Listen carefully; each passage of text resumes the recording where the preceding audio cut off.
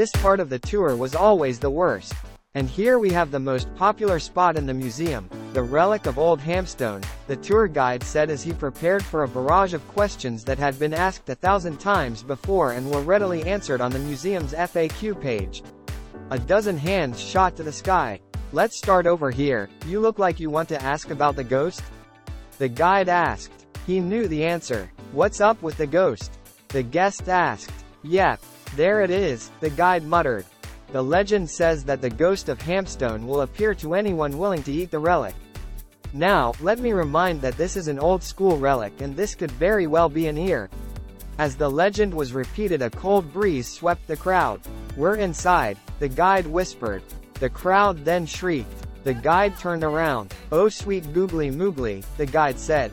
He was looking upon the ghost of old Hamstone. Who? The ghost started to speak. Who in the world? Someone here apparently, I suppose. I've been dead for 700 years and just now there's someone viewing the relic who wants to eat it. What is wrong with this age?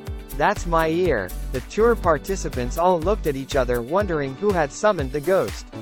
A beat later, no one was standing within 6 feet of any other person.